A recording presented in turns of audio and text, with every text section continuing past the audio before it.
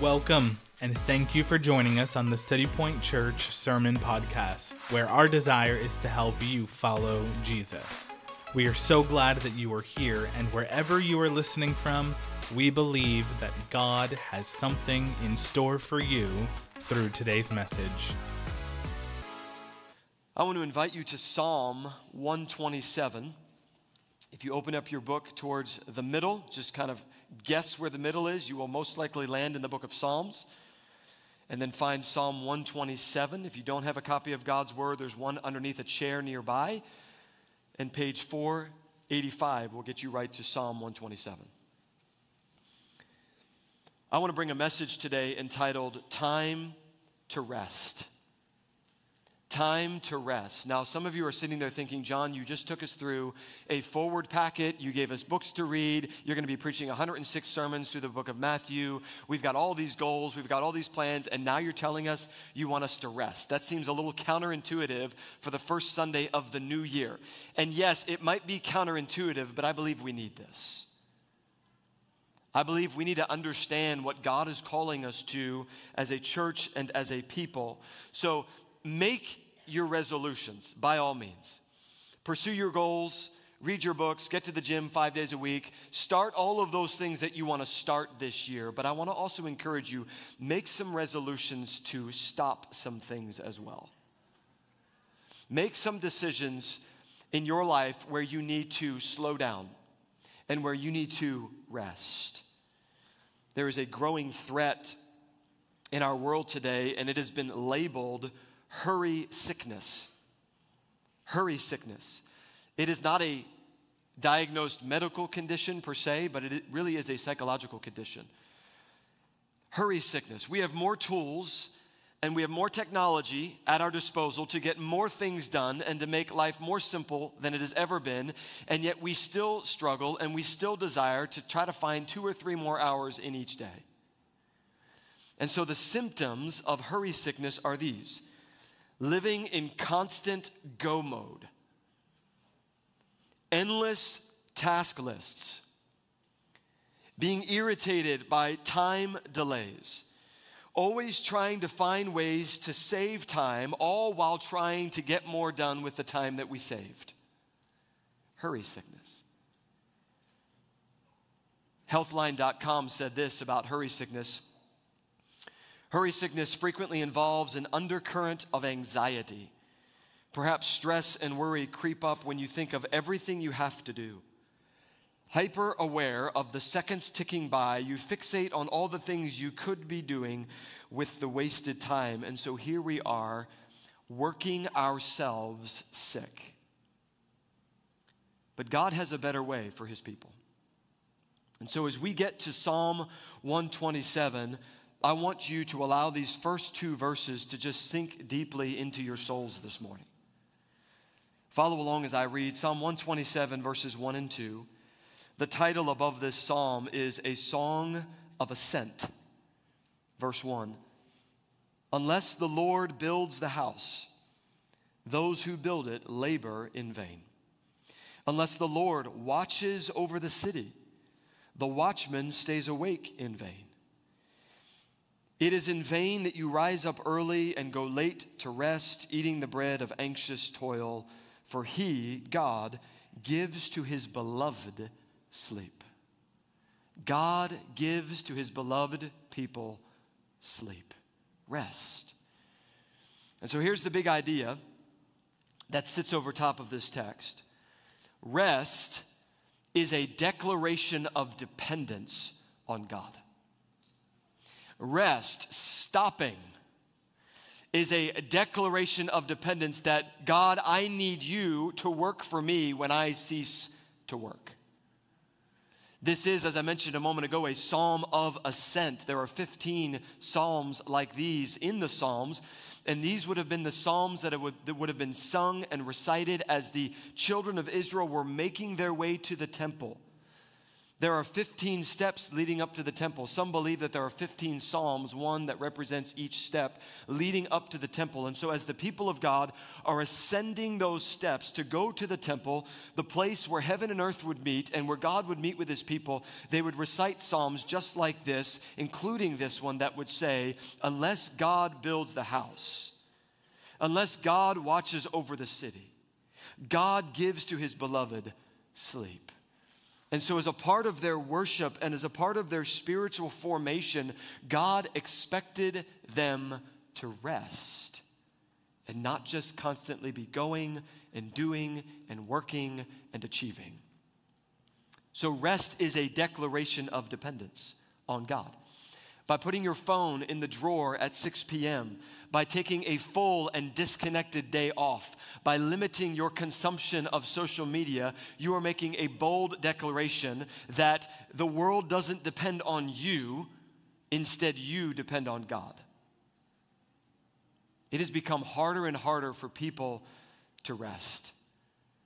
Something about the way that culture communicates to us, there is this badge of honor that people wear when they're busy.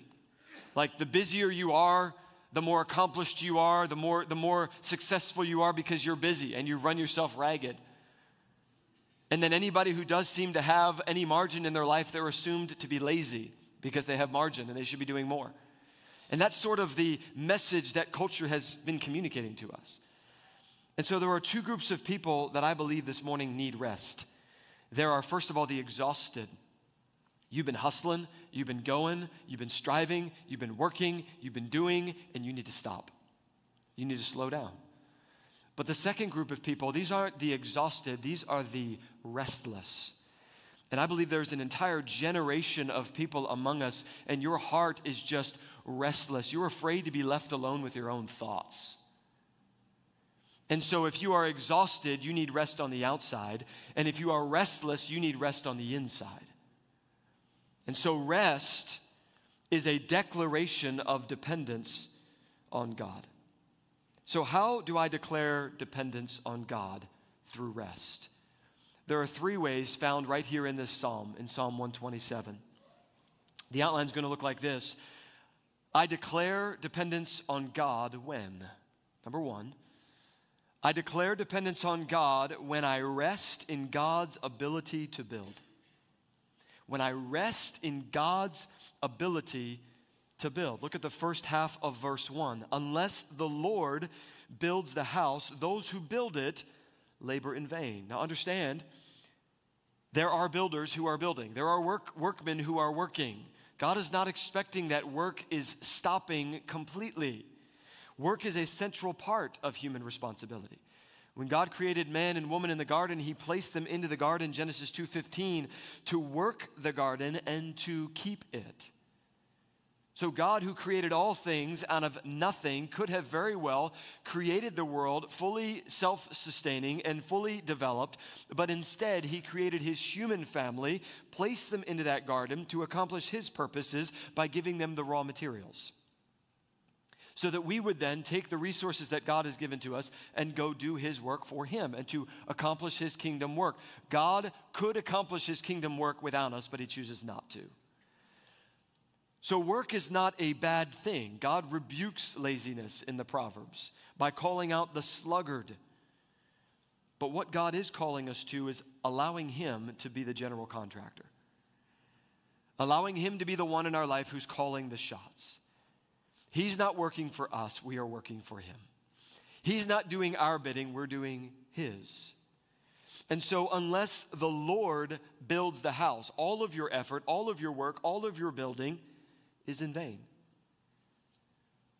There is a motto that Edinburgh, Scotland has on their crest and on their official documents, and it is the motto, Nisi Dominus Frusta, which means, without the Lord, frustration.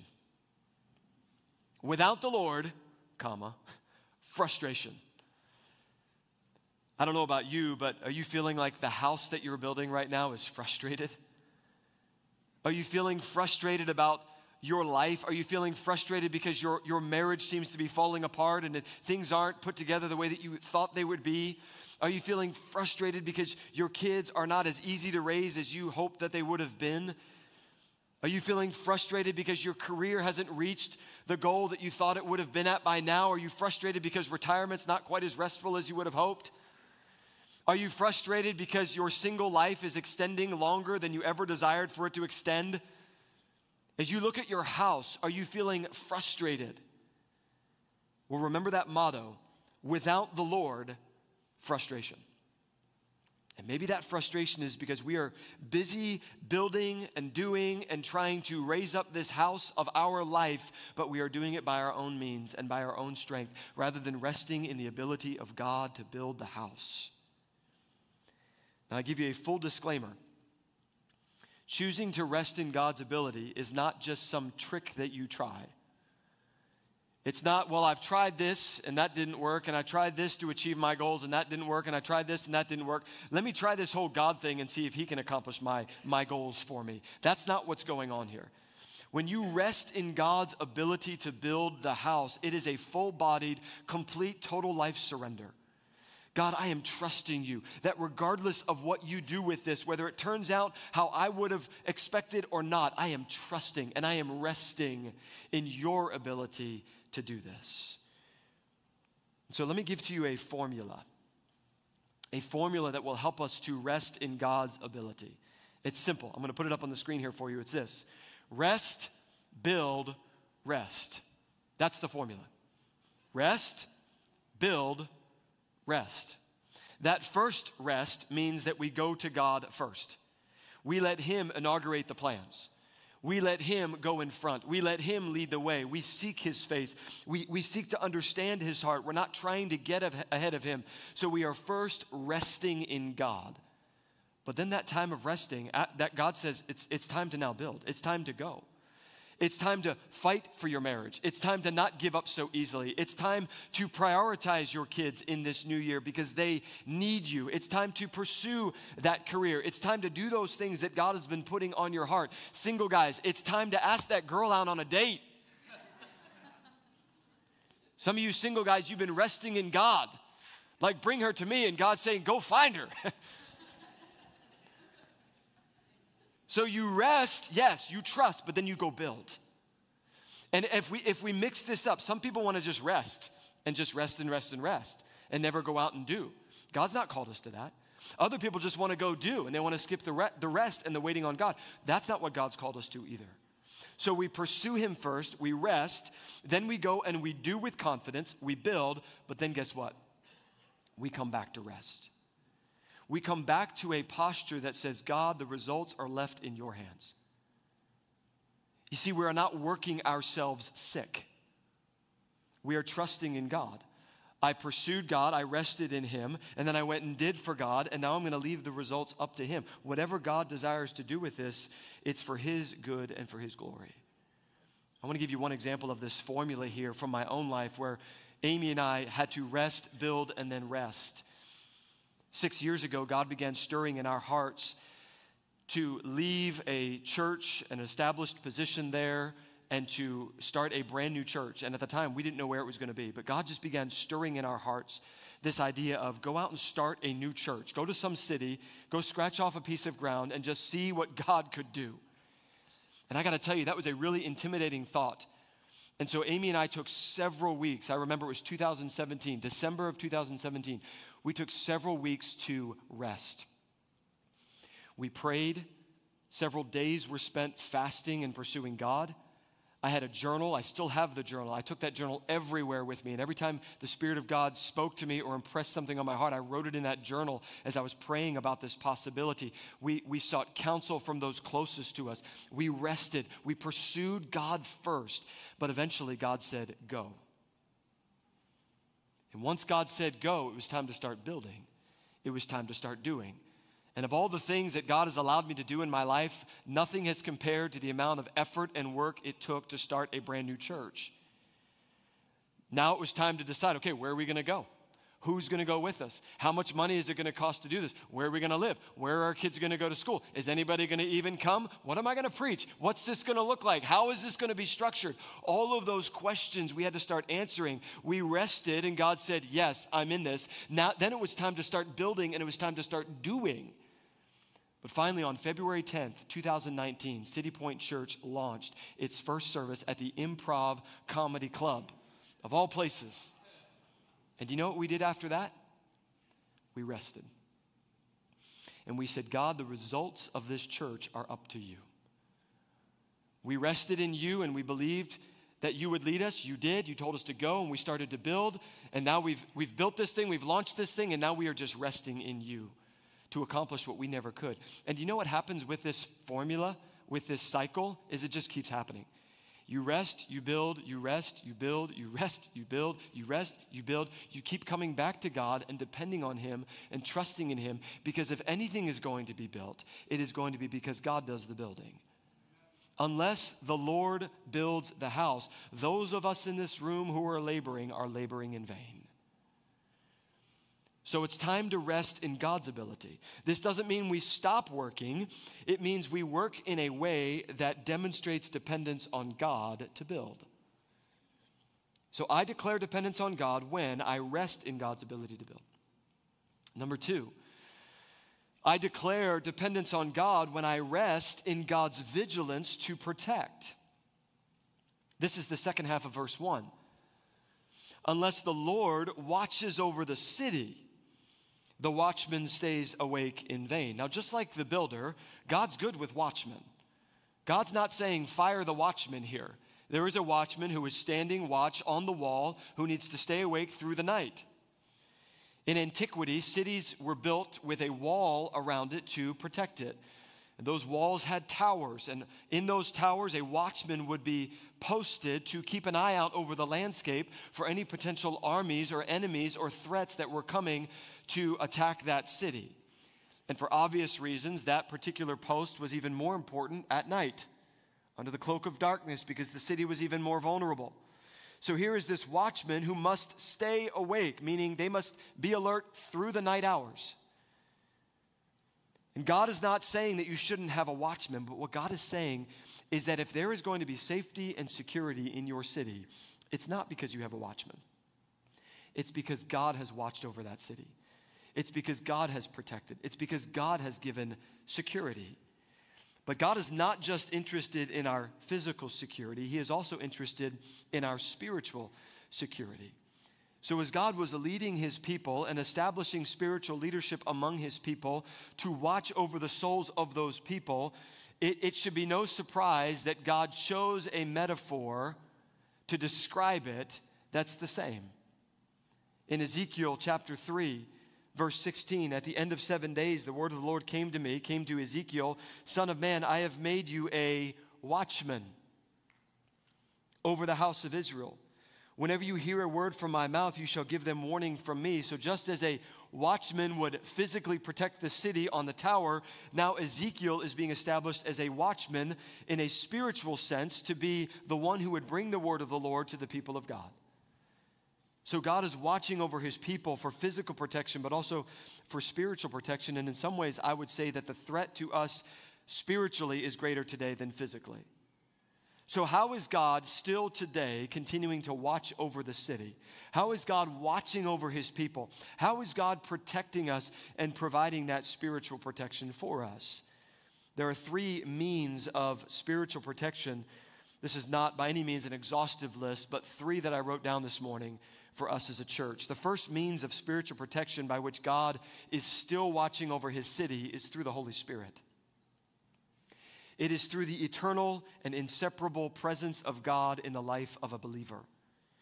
Understand that all the powers of hell and authority have no dominion over you anymore. The cross has neutralized and broken the power of the unseen realm. And now the Spirit of Christ has taken up residence in your life, sealed you and secured you in your permanent position in Christ. And so rest. Rest in your security. Greater is He that is in you than he that is in the world. because God has given to us his Holy Spirit by means of spiritual protection. The second way that God continues to watch over the city and provide spiritual protection for his people is through the church family. The most prominent metaphor in the Bible for the church is the body. We are interdependent on one another. Do you know the body has the ability to fight off bacteria and to protect itself against anything that would come into it? The church body, the church family is meant to function in very much the same way, that we would be a protective measure for one another against any type of lies or spiritual attacks that might come from the enemy. God has given to us one another. So let me give to you this morning an unpopular opinion. Can I do that? Here it is, unpopular opinion. Church is non-negotiable. It's non-negotiable. There are other things in your life that can flex, but church should not be one of them. Now, I get it. Here I am, a pastor up on the stage giving this cheap sales pitch to come to church on Sundays. That's not what this is, folks. As a matter of fact, if I were not a pastor, there is one place that I would be right now on Sunday morning, and it would be in a church among the people of God, because there is protection in the body and in the community. God has given to us one another for that purpose. I love the fact that there are several men in our church and in the room this morning who are retired pastors. And their presence today says to me that their job, their vocation as a pastor was not just something that they were doing because they were getting paid to do it. Them being in church on Sunday morning year after year and decade after decade was not just because they were on a church's payroll, but because they were a member of the family of God.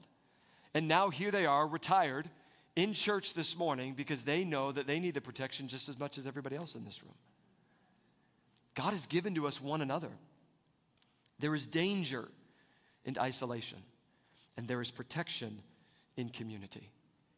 God has given to us the Holy Spirit as a means of spiritual protection to watch over the city. God has given to us each other, our church family, as a means of protection to watch over the city. And thirdly, God has given to us spiritual leadership as a means of protection to keep watch over the city. Hebrews 13 and verse 7 says, "Obey your leaders and submit to them, for they are keeping watch over your souls, as those who will have to give an account. Let them do this with joy and not with groaning, for that would be of no advantage to you." Now, I understand that leadership and authority in our culture today is suspect, and probably for good reason. But in a healthy church, there will be a plurality of spiritual authority, not just an authoritarian one person head at the top, but a plurality of spiritual authority, and their responsibility is to, quote unquote, keep watch over the souls of the people of that church, not for their own benefit, but for the glory of God and for the protection of the community. When you go to buy a car, you'll sit down with a salesman to sign all that paperwork, and that salesman will try to sell you an extended protection plan for your car. And that extended protection plan is meant to provide you the security and the peace of mind knowing that that car and your investment is going to be protected. That if something happens to it, you're covered. But understand this morning that God offers to us an extended protection plan far better than any dealership. And his extended protection plan is the Holy Spirit of God within us, the church family around us, and the spiritual authority that he has placed over us for our protection and for our good. And so rest in dependence on God's means of spiritual protection for your life. Because apart from it, all of our own effort to find peace and safety is in vain. It's a declaration of dependence. That's what rest is. Rest in God's ability to build. Rest in God's vigilance to protect. And then thirdly this morning, I declare dependence on God when I rest in God's kindness to sustain. God's kindness to sustain. It's verse 2 of our text. The psalmist continues and he says, "It is in vain that you rise up early and go late to rest, eating the bread of anxious toil, for he gives to his beloved sleep." I wonder this morning, how many of you in the room are the morning people? Let me see where you are. Morning people, okay? How many of you are the night people? You're like the night owl? Okay, there you are. If you didn't raise your hand, you are getting up at 10 a.m. and going to bed at 8 p.m. You're something in between, I don't know. This verse is not meant to be a rebuke to either group of you. This isn't to say that the early risers should stop getting up early or that the person who stays up late should stop staying up late. This is actually a rebuke on the workaholic. The person who thinks that if I just put in a little more time, if I get up a little bit earlier and stay up a little bit later, I'll be able to achieve those goals. More time is not the answer. More time working is not the answer. What's the result? Well, he says it right there. You are eating the bread of anxious toil. Do you see the bitter irony in this? Here, this person, they've gotten up early so that they can go to work and earn this bread, and they're going to bed late so that they can get as much bread as possible throughout the day, and they finally get their bread and they can't even enjoy it. Because of the anxious toil that it's left them with, the means by which they achieve that bread and what it's left them with as a result. So you finally get that pay raise, you finally get to buy that new car, you finally get that extra week of vacation. You finally achieve that goal, and it just doesn't seem to give you what you thought it was going to give you.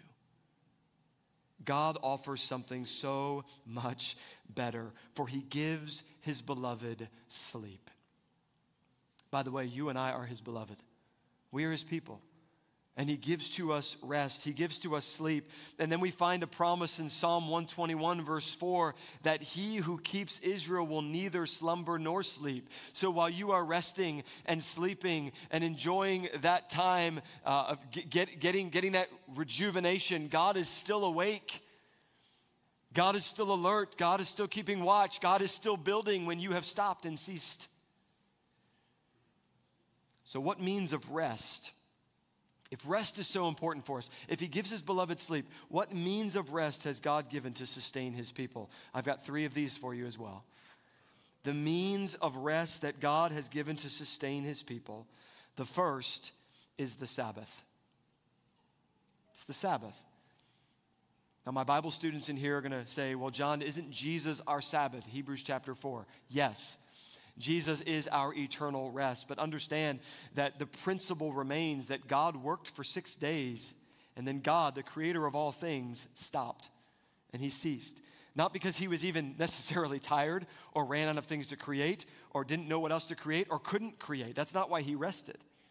He rested to celebrate the work that had been done. He rested to enjoy the work that had been done. And so the Sabbath is a break from the responsibility of work to both rest and to celebrate God.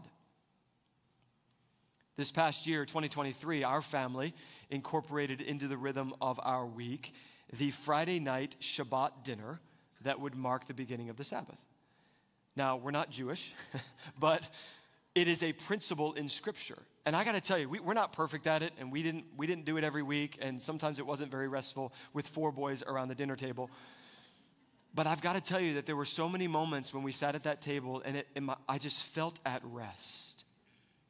By having that Friday night dinner, we'd light the candles and we'd have the Friday night dinner. It would mark the beginning of that 24-hour period as we headed into the day, into Saturday. So let me ask you this morning. How will you Sabbath this year? What day will you cease from labor? How much time will you cease from labor? And maybe the most important question, what will your boundaries be when you cease from labor? What are you going to stop doing? Are you going to look at your phone at all? Are you going to check your emails at all? Are you going to do social media at all? Like, what are the boundaries? When will you Sabbath and what will it look like? It doesn't necessarily need to be Friday night to Saturday night. It doesn't necessarily need to follow that pattern, but I do believe that God wants us to rest. It's a means of rest that he's given to us in his kindness to sustain us. The second means that God has given to us, the means of rest to sustain his people, is worship. Worship. This is the Martha dilemma in Luke chapter 10, where Jesus comes to Martha's house, and Martha's all excited because Jesus is going to be there. And so she runs around and she's getting food ready and she's cleaning the house and she's doing all these things. Meanwhile, Martha's sister, Mary, comes into the house and just sits at Jesus' feet. And Martha gets a little ticked off at Mary. I mean, she probably wouldn't have said it that way to Jesus, but she was a little upset. Martha's doing all this stuff to get ready for Jesus. Mary's just sitting at Jesus' feet. And Jesus says, Martha, you're anxious about many things. But Mary has chosen the good part that will not be taken away from her. Are you creating space in your life to sit with Jesus, to rest, to worship? There's a corporate expression of that. There is a personal expression of that. Are you creating space in your life for solitude and for silence and for getting in His Word and for spending time in prayer? It is a means that God has given to us to sustain us and to help us to stop and rest and trust and believe. Corrie ten Boom said, if the devil can't make you sin, he'll make you busy.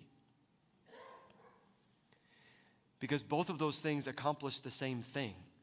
They distance you from God. Sabbath is a means of rest. Worship is a means of rest. And thirdly, faith. Faith is a means of rest. If rest is a declaration of dependence on God, then rest is faith. Faith to wait until the next day to check your emails. Faith to forego the overtime because your son needs you at his basketball game. Faith to put margin into your life for prayer and worship. Faith to reject what culture says is normal because God says it's not. Faith is a means of rest. Those first two, Sabbath and worship, it's like I can plan that, I can see that, I can understand that, but now faith, like what does that look like? That's the lifestyle of a follower of Jesus. He has called us to follow Him and to walk with Him by faith. God's people in the Old Testament were given the Sabbath. We mentioned that already. But God also established something that He called the Sabbath year. So the Sabbath is every 7 days you stopped working. The Sabbath year was every 7 years you stopped working. You didn't plant the crop. You didn't try to raise that crop and eat from the land. You just let it go dormant. Whatever grew. But then God also said that every 7 Sabbath years, there would be a 50th year of Jubilee. Every 7 sets of Sabbath years, you would again let the land remain dormant. You would stop producing from the land, but also all debts would be forgiven. Prisoners would be set free. Slaves would be released. All property would be returned to its original owner. It was a complete resetting of the economy in the 50th year. So you can imagine, if you're approaching the year of Jubilee and it's year 48 and you're thinking, okay, year 49 is a Sabbath year, so we can't plant anything. Then year 50 is the year of Jubilee. We can't plant anything. And then year 51, we have to plant, which means we still don't have anything to eat. So you can probably start imagining some of the questions that would have raised in the minds of the Israelites. And of course, God knew them. And so He answers that question in Leviticus 25:20. God says, if you say, what shall we eat in the 7th year if we may not sow or gather in our crop? And then God says, I will command my blessing on you in the 6th year so that it will produce a crop sufficient for 3 years. The 49th, the 50th year of Jubilee, and the 51st when you have to plant again and wait for it to grow. So what is God calling His people to? Faith. You're just going to have to trust God. If you are going to live a life of rest, it's going to be because you are living a life of faith. And if you are feeling anxious and worried and restless, it may be that God is calling you back to trust Him once again, to leave the results in His hands. God gives His beloved sleep. He is kind to sustain us by letting us rest. Don't neglect these means of grace in your life. So here's that big idea again. Rest is a declaration of dependence on God. And if I had to guess, many of us in this room are suffering from hurry sickness. Many of us are feeling that hum of anxiety just right underneath the surface because we're thinking of all the things I got to do and all the problems I've got to face and the money that I don't have and the stuff that's got to get done. And we are making these resolutions to start a lot of things this year. I want to encourage you to make some resolutions to stop some things as well. Rest in God's ability to build. Rest in God's vigilance to protect. And rest in God's kindness to sustain. Now, before we wrap up our time, I understand that today's topic is an extremely important topic, but it's also an extremely disruptive topic. It's the kind of message that all of our problems with anxiety and all of our need for rest are not going to be fixed simply because we took 40 minutes to study 2 verses. And so as important as this message is for us as a faith community, I believe that there is more that still needs to be done in our lives. And so I have 2 resources that I want to recommend if you would like to read further on this topic of rest. As a matter of fact, I have a limited supply of these resources in the lobby today because I know if you're like me and you feel like, man, I need more of this, you're probably going to get home, and by the time you get to lunch, you're going to forget what the message was even about. And so what I've done is I've purchased a handful of these so that if you want one of these, you can get one today. These are at cost for us. We're not making anything on these resources. If you were to go buy these, they'd be the same exact price as what you'll get them for today. But there's 2 of them. The first is called The Common Rule by Justin Earley. This is about establishing sustainable rhythms of spiritual formation. In other words, you have to build a trellis of disciplines and rhythms in your life so that there can be the organic growth of spirituality in your life. That's what The Common Rule is focusing on.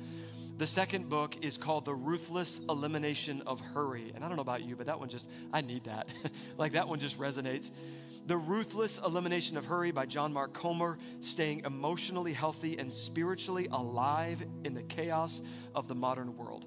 So I think we have like 5 or 6 of these resources in the lobby today. If you'd like to pick one of these up, along with the Matthew Scripture Journal, those 3 resources will be available after the service today. If you are feeling a stirring in your heart, like God is calling you to something, you're not quite sure what it is, but you know it's different, and you know it involves rest, pick up one of these resources or order it on Amazon and dive deeper into this and let the Spirit of God form you into a person who is able to trust and rest and stop and cease so that we can be who God has called us to be. Rest is not accidentally found. It must be intentionally formed. And so what are you going to read? And what habits are you going to start this year that are going to help work rest into that rhythm for you? Well, I have 2 questions as we finish up our time together, as we learn to live. These are my questions for us today. Number 1, are you at rest with God? Are you at rest with God? Is your soul, is the inside you at rest with God? And the reality is, if you have never put faith in Jesus, you cannot be at rest with God. Your soul is at war with him because of your sin and your distance from him. But God has made a way through his son, Jesus, in order that you might be brought near and brought back into a relationship with him. And so if you are not at rest with God, friend, I would invite you today, trust Jesus as your Savior. And if you have questions, or maybe if you're here and you're ready to trust Christ, would you find me after the service? I promise you, you are the most important person that I want to talk to today. I will not leave this room until I have talked to you, but come and find me so that I can share with you more of what that means and pray with you and answer questions that you might have. Are you at rest with God? And my second question, for those of us who are followers of Christ, where do you need to declare dependence on God? Where are you hurried, anxious, worried? Where have you been losing sleep? Is it your finances? Is it your marriage? Is it your kids? Is it your career? What is it that has been giving you that hum underneath the surface of anxiety? That is the place where you need to declare dependence on God, because he gives his beloved sleep. Let 2024 be a year of rest and a year of dependence as we trust God. Can we pray? Father, we thank you. I thank you for the truth of your word and how it helps us to understand your will. God, I just want to pray this morning for those in the room who are restless, those in the room who are exhausted, those who are fearful and anxious. God, you are calling us to yourself. You are the place of rest. I pray that we would be a church that would, yes, accomplish great things for your kingdom, but that we would not accomplish those things by getting ahead of you. And that we would not accomplish those things simply because we think that if we get up early and go to bed late, we'll be able to accomplish more. But that we would be a church of faith and rest, trusting in you, the God who builds, the God who keeps and watches, and the God who gives to us sleep. I want to pray for the one in the room this morning that does not yet know Christ. I pray that they would trust you, that they would stop running and stop denying and stop turning away from you, and that they would turn to and believe and receive the gift that you have offered to them. You are pursuing them. You are chasing them down. And God, I pray that today they would believe. Have your will and have your way in our church. And we pray these things in Christ's name. Thank you for joining us today. To find out more about City Point Church, visit us online at citypointaz.com. You can also find us on social media at citypointaz. Be sure to leave a review, subscribe, and share this podcast with your friends. Now from us here at City Point Church, go seeking to live on mission for the glory of God with this truth stamped over your life, that you are loved.